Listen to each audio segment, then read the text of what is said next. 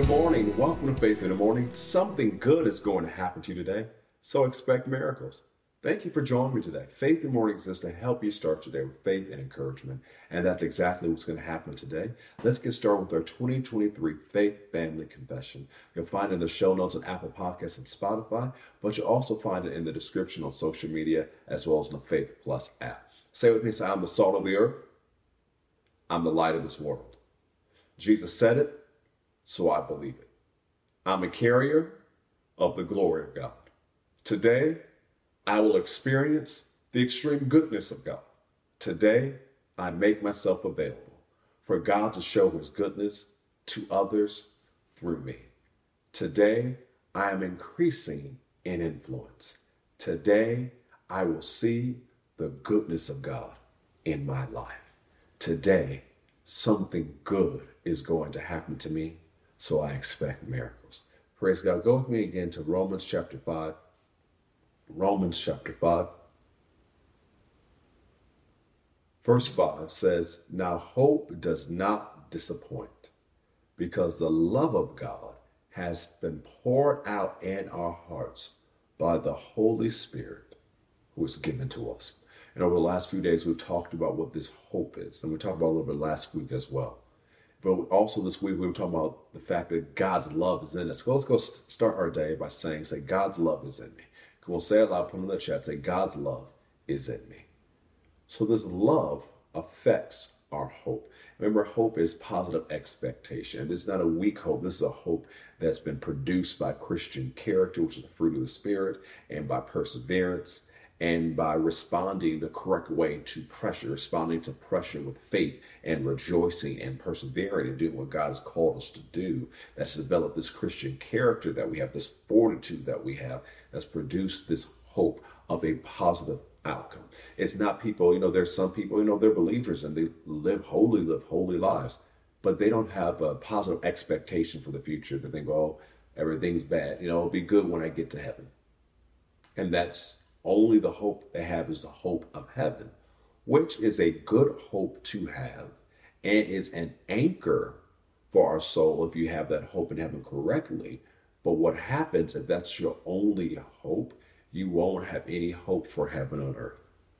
You won't have any hope for this life. And what happens is you will grow weaker.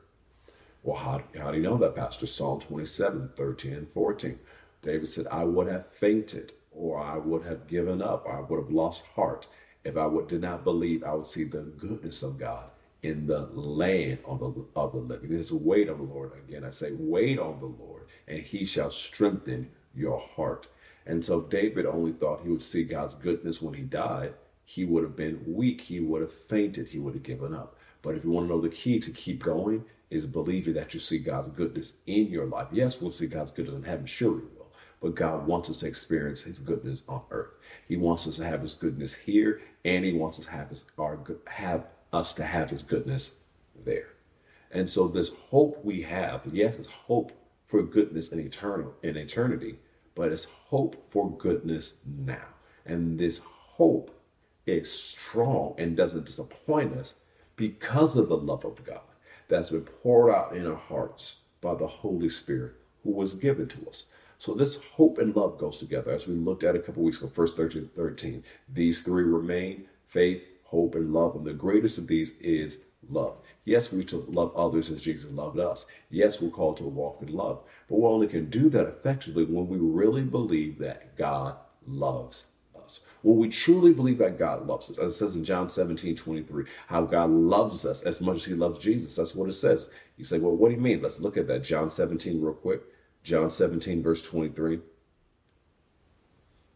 And Jesus praying, says, I and them and you and me, that they may be perfect in one, and that the world may know that you sent me and has loved them as you have loved me. And so God loves you as much as he loves Jesus. So say it out loud. Say, God loves me as much as he loves Jesus. Come on, say it out loud. Put it in the chat. Say, God loves me as much as he loves Jesus. One more time. Say, God loves me as much as he loves Jesus. It's really true. God loves you as much as he loves Jesus.